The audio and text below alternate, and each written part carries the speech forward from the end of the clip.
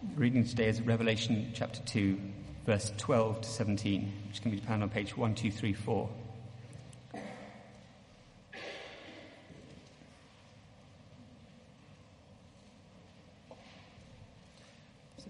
Revelation 2, chapter 12 to 17. To the church in Pergamon. To the angel of the church in Pergamon write, "These are the words of him who has the sharp double-edged sword.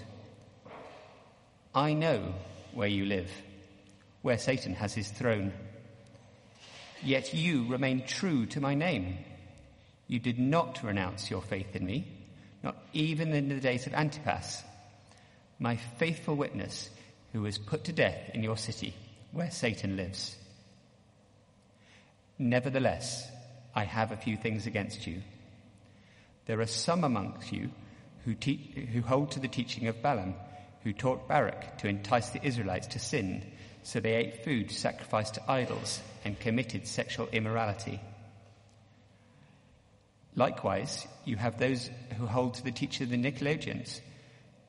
Repent, therefore, otherwise I will soon come to you and will fight against them with the sword of my mouth. Whoever has ears, let them hear what the Spirit says to the churches. To the one who is victorious, I will give some of the hidden manna. I will also give that person a white stone with a new name written on it, known only to the one who receives it." This is the word of the Lord.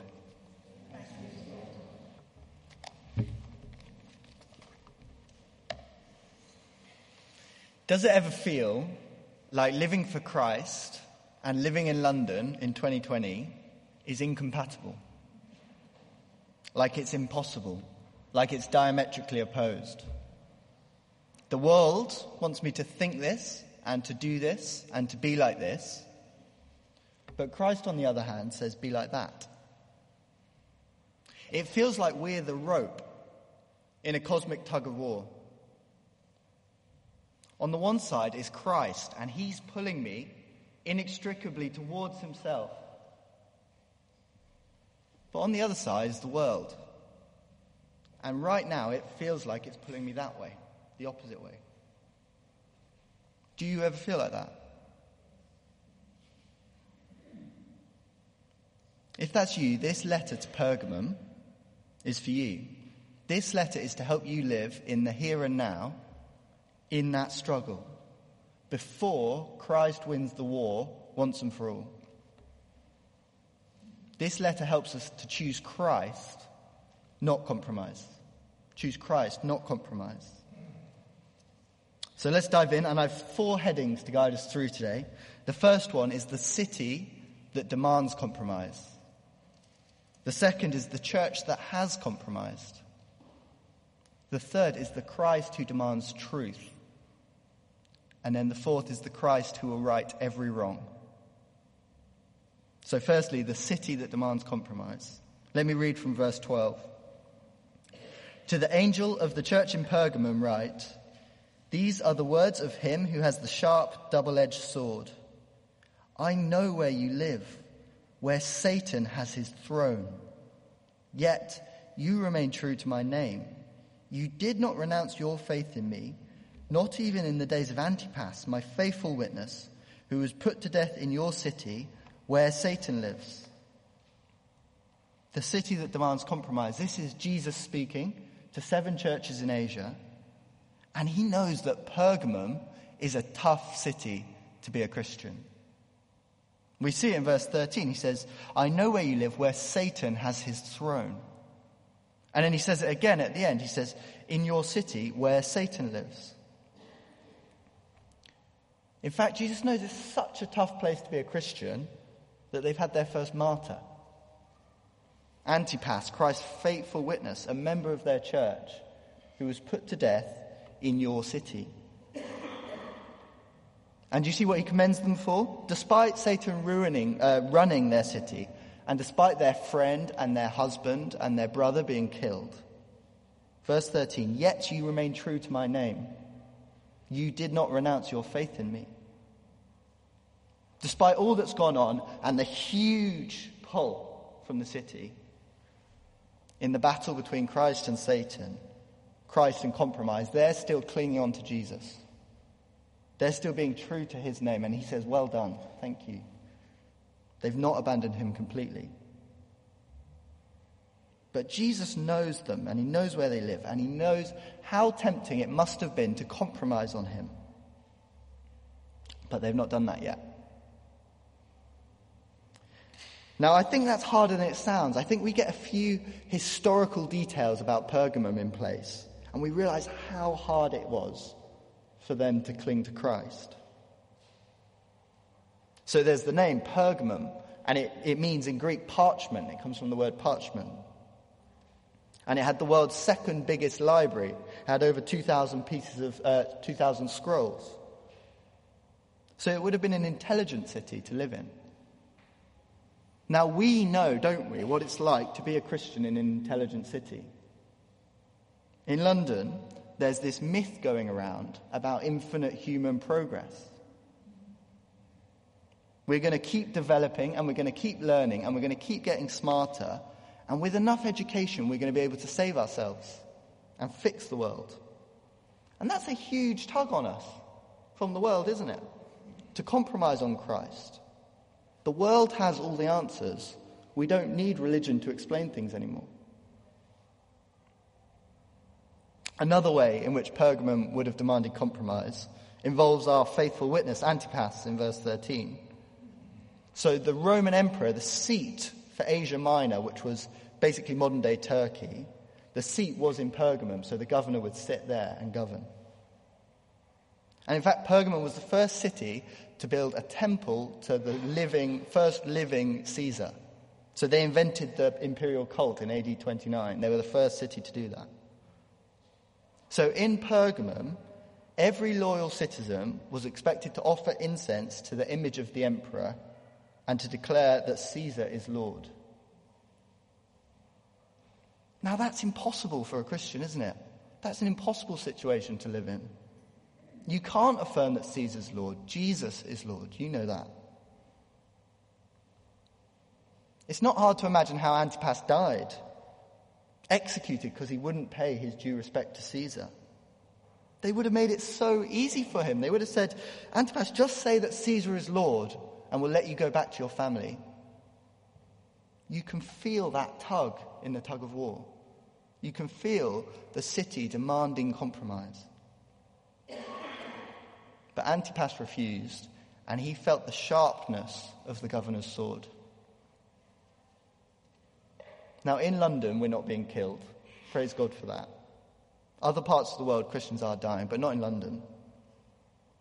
But as you follow the news, you find, I think, more and more frequently that Christians are in court because they've tried to remain true to Jesus, and they're being sued, or typically they've lost their job for some reason.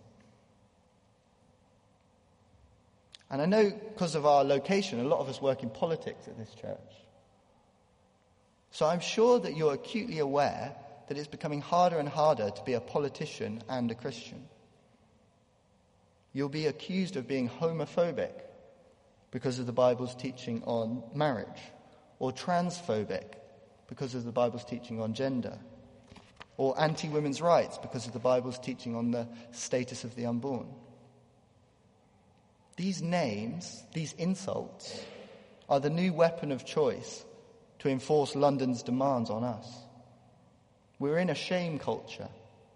We won't be executed like Antipas, praise God, but we will be vilified. And like the governor's sword, it will hurt us. And then I think the most pervasive way in which Pergamum demanded compromise from Christians comes in verse 14, which is what we're coming to in a minute. We've not read it yet, but it was food sacrificed to idols and sexual immorality. So Pergamum had feasts to the pagan gods, and it was essentially the entire social scene for the city. So apparently, as you walked into the city, the skyline would be dominated by these impressive temples to Dionysus and Athena, and the statue called Zeus the Saviour, which just dominated the city skyline. And worship at these temples was like the social and civic heartbeat of the city. And you'd have these feasts together very regularly. Drunken feasts with lots of wine and meat killed to idols and maybe temple prostitutes. And that was normal. That's how you related to people in the city. That's where you would build up your contacts. That's where you get to know people. That's where you find business relationships and find love. The marketplace where you bought your food might have actually been within these temples. So for the Christian, what does it mean that these temples govern everything? I think it meant you had been ostracized. You would have been the social outcast. You would have been considered weird because you would not join in these pagan feasts. It might even mean that they were poor because they didn't have these business contacts. It would literally mean they were going hungry because they weren't eating the feasts. Just imagine how easy it would be for the Christian to compromise in that situation. To go along to the pagan feast. To be involved in the life of the city. To not be poor and hungry. Think back to your teenage years and being the only kid not invited to the party. That's the feeling, I think. That exclusion. Now, I think this is where we're most likely to feel the demands for compromise from London. We'll feel that pull and let Christ lose the tug of war. I think it's our fear of being outcasts, being rejected, being left out. So think about those two things in verse 14, feasting and sex. It's two places where Christ calls us to be different. Think of the Christmas office party last month that I'm sure many of you went to. All that bonding that happens over booze, that's not so far away from a feast. The Christian is excluded because she won't drink too much. Or at the pub on a Friday with colleagues, the Christian's the boring one. Or maybe you're the only one in your friendship group who hasn't watched the semi-pornographic TV show Love Island. You can't join in that conversation, you're excluded. Or think of the celibate Christian who longs for a partner but won't date a non-Christian. Or who will put romantic love second because of Christ's teaching on sexual ethics. Not being weird is one of the strongest pulls that the city has on us in the cosmic tug of war. The city demands compromise. If we want to get along and be involved and be liked and valued, London says to us, compromise on Christ. Compromise. So that's our first point, the city that demands compromise. It was true of Christians in Pergamum. I think it's true of Christians in London. And I think it's true universally. Christians just never quite fit in. We've got a different Lord.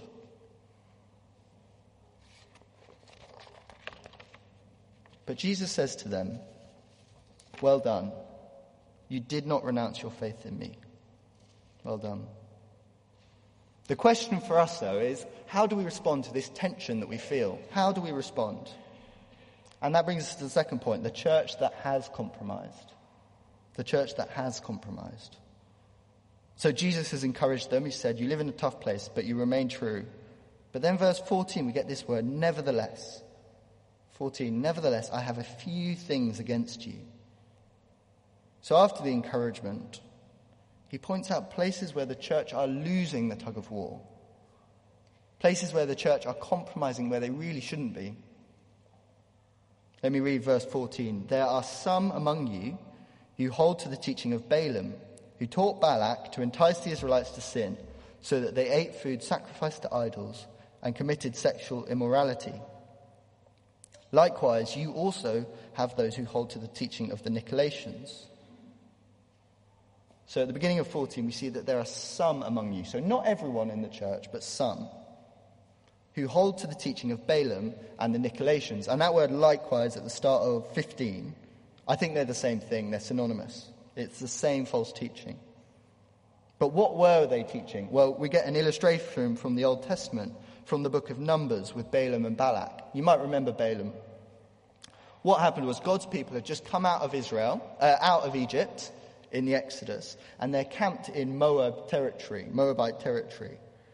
And Balak, who's the king of the Moabites, he's not best pleased about this. So he consults a local prophet called Balaam. And Balaam teaches Balak how to ruin the Israelites. Now there's too many to just attack them. And they can't put a curse on them. So what Balaam teaches Balak to do is to make the Israelites compromise on God. That's his tactic. So what he suggested was sending the Moabite women into the camp as a honey trap.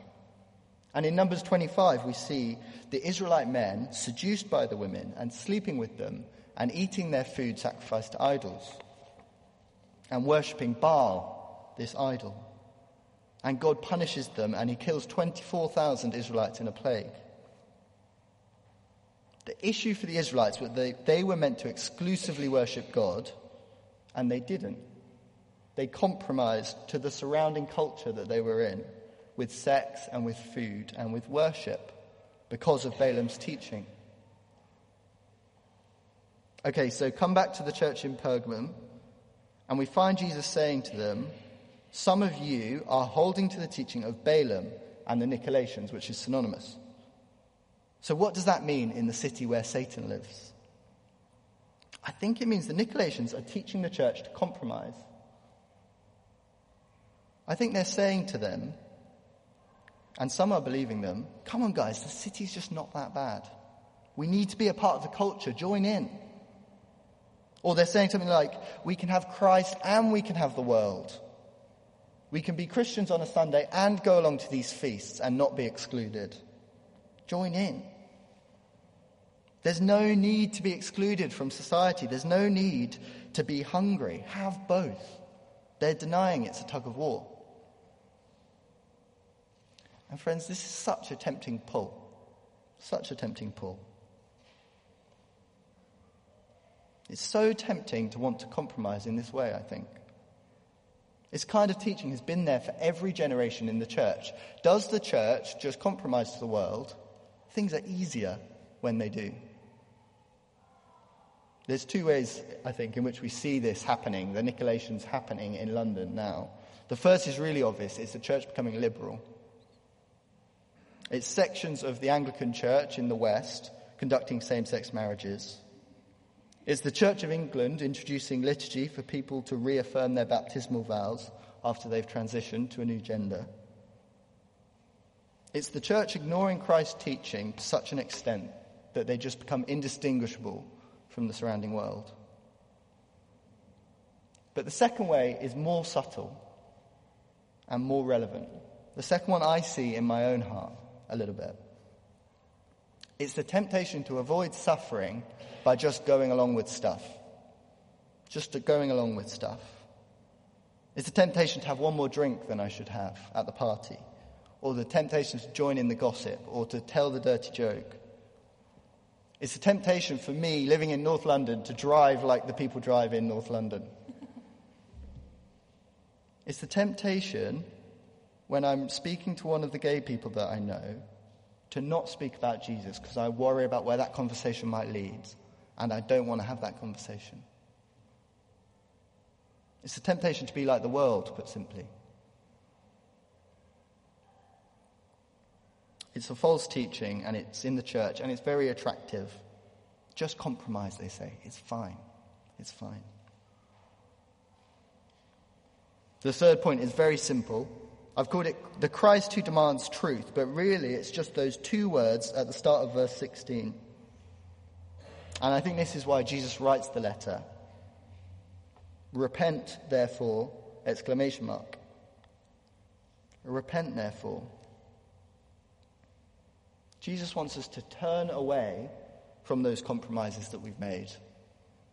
He wants us to turn back from the place where we've let the city win the tug of war. And he wants us to come back to him. Come back to his side. He wants the church, in the way in which they live in the city, to be distinct for him. He wants them not to be like the Israelites in Moab. Not to join in the city's sexual immorality and their pagan feasts. He wants us to be prepared to suffer for his sake. Not to take the easy way out in the city. He wants Christ not compromise. He wants Christ in us, not compromise.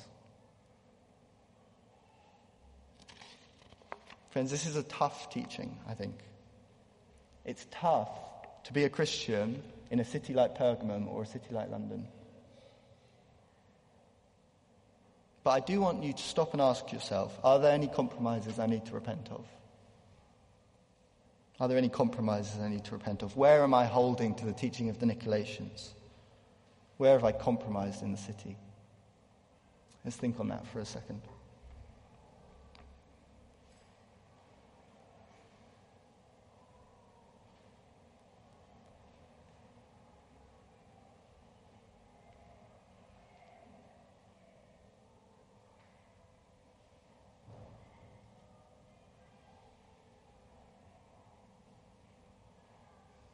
Be it sex or food or popularity, Jesus says, repent therefore. Let me read the rest of 16. Repent therefore, otherwise I will soon come to you and will fight against them with the sword of my mouth. Now, I don't want to sugarcoat this. I think the call to repent comes with a threat from Jesus. He says, the sword of my mouth. Do you see it's there in verse 12 as well? It's talking about his word. But it's also referring back to chapter 1 where John, who wrote John's Gospel, has a vision of Jesus and he's there in this terrifying, magnificent vision and he's got a double-edged sword coming out of his mouth. That's the threat. Christ is coming back soon, verse 16, to destroy Satan. And I think he's saying, if you compromise to the city, if you just become like the city in which Satan has its throne, you will be one of the things Christ is fighting against when he comes back. I think in the context where a Christian has been killed by the sword of the Roman governor, it feels like the Roman governor has the power and he used it on Antipas. I think Christ is saying, no, that's wrong. I've got the sword. I'm the one to fear, not the city. Christ is going to win the tug of war decisively on the last day. He wants Christ in you, not compromise. Be on the right side when he wins. That's the threat. Here's the promise. It's our final verse. It's the Christ who will right every wrong. The Christ who will right every wrong. Let me read the last verse. Whoever has ears, let them hear what the Spirit says to the churches. To the one who is victorious, I will give some of the hidden manna. I will also give that person a white stone with a new name written on it, known only to the one who receives it. To the one who is victorious, to the one who has chosen Christ, not compromise, Christ will right every wrong. To the one who has missed out on the feasts now, Jesus will give food. He will give hidden manna. To the one who has been excluded now and missed out on relationship now, Jesus will give a new and a secret name known only to you and him. Do you see that? Christ will right every wrong. For the hungry one, God will give a much better feast in the future. One where you're not eating food that you've given to gods, but instead you're eating food where God has given it to you, the secret manna. It's so much better. So much better than what the city has. Or the white stone. We don't know what that means. There's 7 options in the commentators. But I like the idea of a new name. That's such a picture of intimacy between you and Jesus, isn't it? Like a nickname known only between lovers. Jesus says, I think, to the one who misses out on sexual intimacy now, Christ promises far greater intimacy in the future. Friends, this is the promise if you hold on for victory. If you don't compromise as our city demands, if you hold to Christ, if you've been hungry in this world, you will be given God-given food. if you've been fired or sued for Christ, if you've been rejected by family, if you've been overlooked at work, if you've lost friends for his sake, he will put right every wrong. He will know you intimately and he will feed you well. Hold on for that last day. Christ will win the tug of war. Remain true to him. Our city demands compromise. Some in the church have compromised. If that's us, let's repent. Because Jesus demands truth. He is coming back to judge with his double-edged sword. He is going to decisively win that war. And if we choose Christ's truth, not compromise, our reward is going to be huge. Let me pray.